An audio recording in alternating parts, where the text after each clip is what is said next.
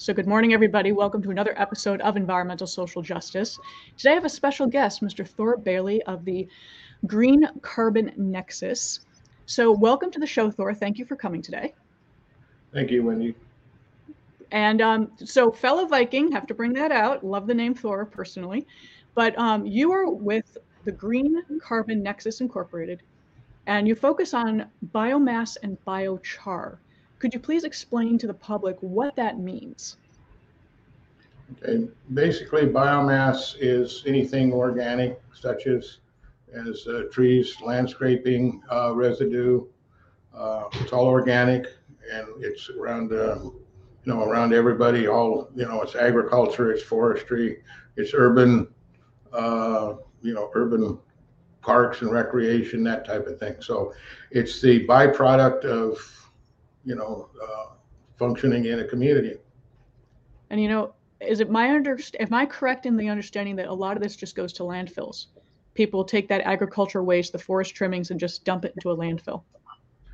Well, it's less in the landfill than you would think, but yes, there's diversion policies to divert it from landfill, but smaller, trailer loads here and there ends Okay. up in the landfill. But on a commercial basis, it's being literally composted and putting in larger and larger piles.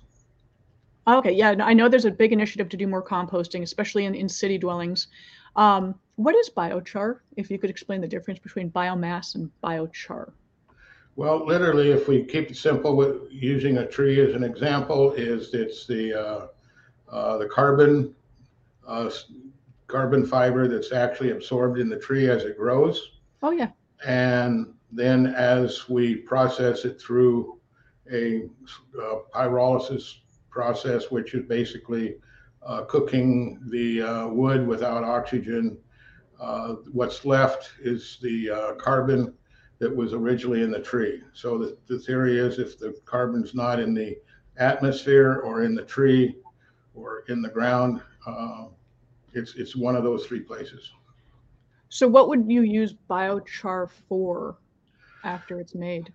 Well, unfortunately, it's generally being commodity, or the state is started out, and not only a state, but the U.S. and even international basis, they're trying to commoditize it Yeah. into a whole scale, large scale product that is valuable.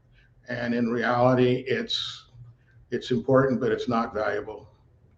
That's good to know, actually, because money does run everything, unfortunately. Um, could you just quickly tell us your company, Green Carbon Nexus, what are they and what are they doing? Well, the condensed version is Green Carbon Nexus has been evolving since actually we incorporated in 2004 in Fresno with a group of agribusiness farmers and growers and engineers. Over a period of years, we developed at least got close to developing several projects, such as a cogeneration plant for an ethanol plant down there and other things, Okay. utilizing or recycling the biomass as the feedstock. And But feed, go go ahead. ahead. I'm sorry. I didn't mean to interrupt you. Well, I was going to say for economic reasons and timing and a lot of other variables that we didn't have control of, is we got very close to developing a project and spent quite a bit of our own partners' capital and a lot of time putting together projects on the front end that have basically we ended up having to just walk away from because the economics and the um, the economics killed the deal. I can understand that because in 2004, that was very proactive what you guys were doing. Not a lot Right. of people were really focused on biomass or biochar or even agriculture. I mean, when people talk about renewable energy, they focused on electric, solar, wind, things like that. And a lot of people nowadays are recognizing the importance of agriculture and properly disposing of waste and properly disposing of biomass. Um, when you and I talked briefly, there is a concept that your company is working on called the Biomass Mitigation Fund. Could you tell us, as simply as possible, because you sent me a lot of data and there's a lot of chemistry in there and a lot of science, what is the fund and what are you planning on doing with it? That's a unique question with a unique answer. It's basically, to boil it down to the core concept, is it's actually risk capital Okay. for seed money to develop front end projects and bypass the grant process. I really like that idea because that, with all these infrastructure deals going down and everyone investing in ESG, private equity firms are looking for money to do impact investing, which Right. is huge right now because everybody wants to start focusing on investing in something that matters, investing in something that's changing the world and not harming it. Right. Kind of funny that we're thinking about this only now when we should have thought about it a couple hundred years ago. But hey, better late to the game than not. Um, what do you guys plan on doing? Because seed money and impact, do you plan on holding seminars? Do you plan on, networking is huge, yes. What are your plans to get this thing going? Okay, to back up from the original question about who is Green Carbon Nexus, Yeah. is over the years, it's an accumulation of a handful of, well, when I say handful, probably 10 to 15 partners or associates that are willing to contribute knowledge and time, I guess, with the knowledge to help create a new infrastructure with a younger generation. I love the fact you brought up younger generation because I think it was our first conversation. You said you're doing a lot of this for your grandchildren. And many people don't think that far in advance. They don't think of the next generations. Well, but it's not only me. That's where part of this government rhetoric is. We've got to do this for our kids, Yes. and I guess and that's been the last 40 years that I've been involved with biomass. Is that's been a good goal and agenda. We're doing it for the future, but unfortunately, the economics. We have a short-term mentality, and we've got to make money. This is where the state gets tangled up with good intentions, by the way. It's nothing, it's not, they just don't understand the liability of managing a pile of biomass because it's not inert. It's, live, it's biology, and everything that can go wrong with the feedstock pile will, like Murphy's it'll Law. burn down. And then getting it out of there's so much, it's everywhere. So therefore it must be easy to get and cheap. And it's quite reverse of that. It's 180 degree of what is assumed. We have this surplus of biomass, whether it's in the forest where now the fires are taking care of a lot of it, but it's everywhere and it's easy to get. But there isn't a infrastructure support system, let's call it a type of franchise concept where at smaller scale you can process the wood. This is the ultimate dividing. If there's only two paths, it's scaling up to improve volume and profits, or it's scaling down to accommodate the real problem, which is the logistics. I like the fact you mentioned wildfires. I've done a lot of research on fires. I've written some papers on fires. I've participated in a lot of groups on wildfires. And using, our forests are catching on fire, and it's not really the best thing to have happen. If we can reduce wildfire risk by getting the biomass out there and the biochar and using it alternatively, I don't see how anyone could argue against that. It just sounds like a perfect scenario to me.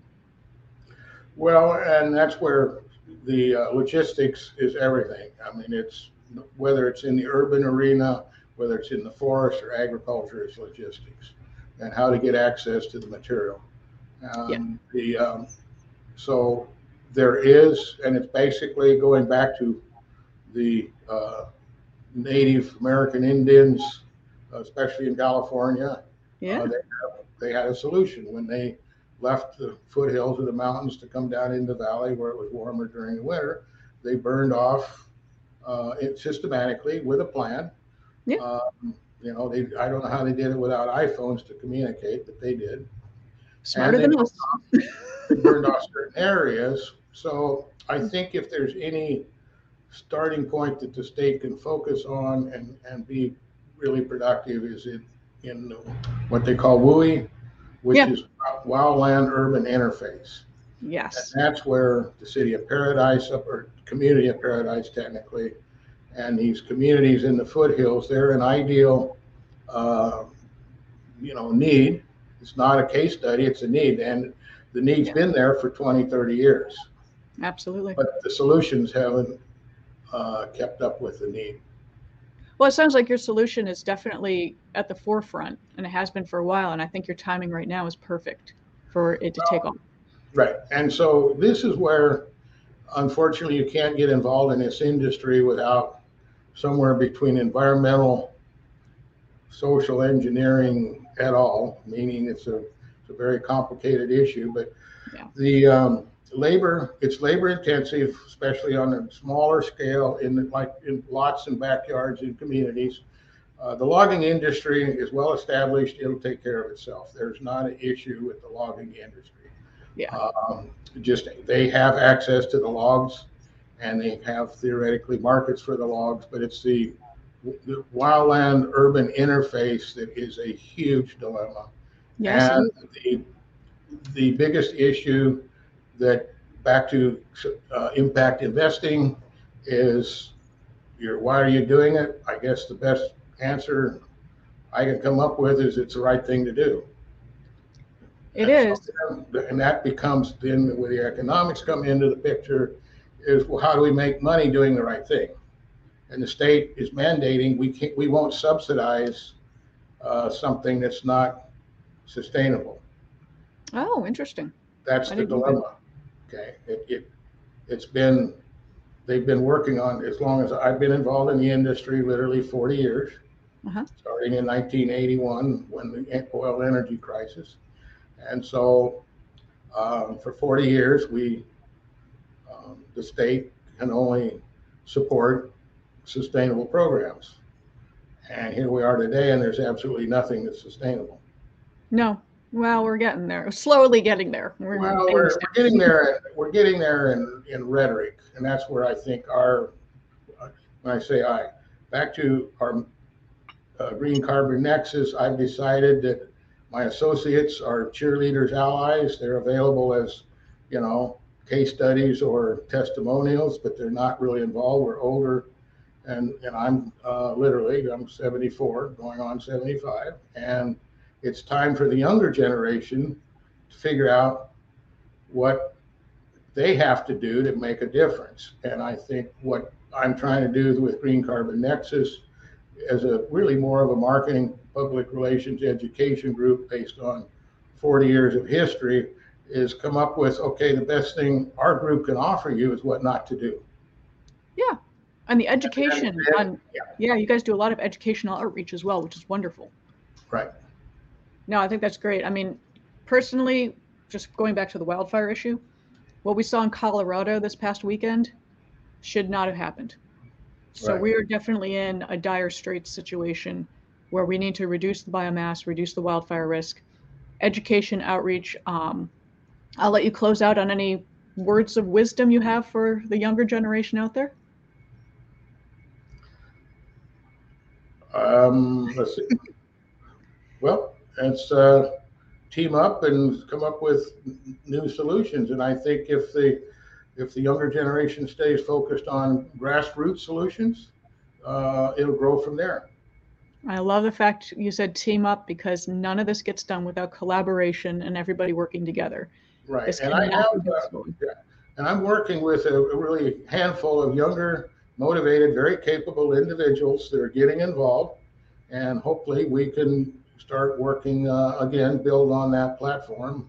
But this is a statewide issue, and 5 or 6 individuals isn't even what we intend to do is try and put together some type of franchise program. Oh, that's brilliant. That's a really good idea because then everybody can take control of their own franchise. Right, and we help on the front end establish, and this is where the mitigation fund concept comes in. If you were to ask what would you do with it, the first thing we have to do, whether it's one group or 2 groups or one person, is we've got to go out in advance and buy a block of liability insurance. It's always back to the insurance, no matter how far I try to get away from insurance. That's the end of the day. That's where we're either Yeah. going to pay upfront or after the fact. Yeah.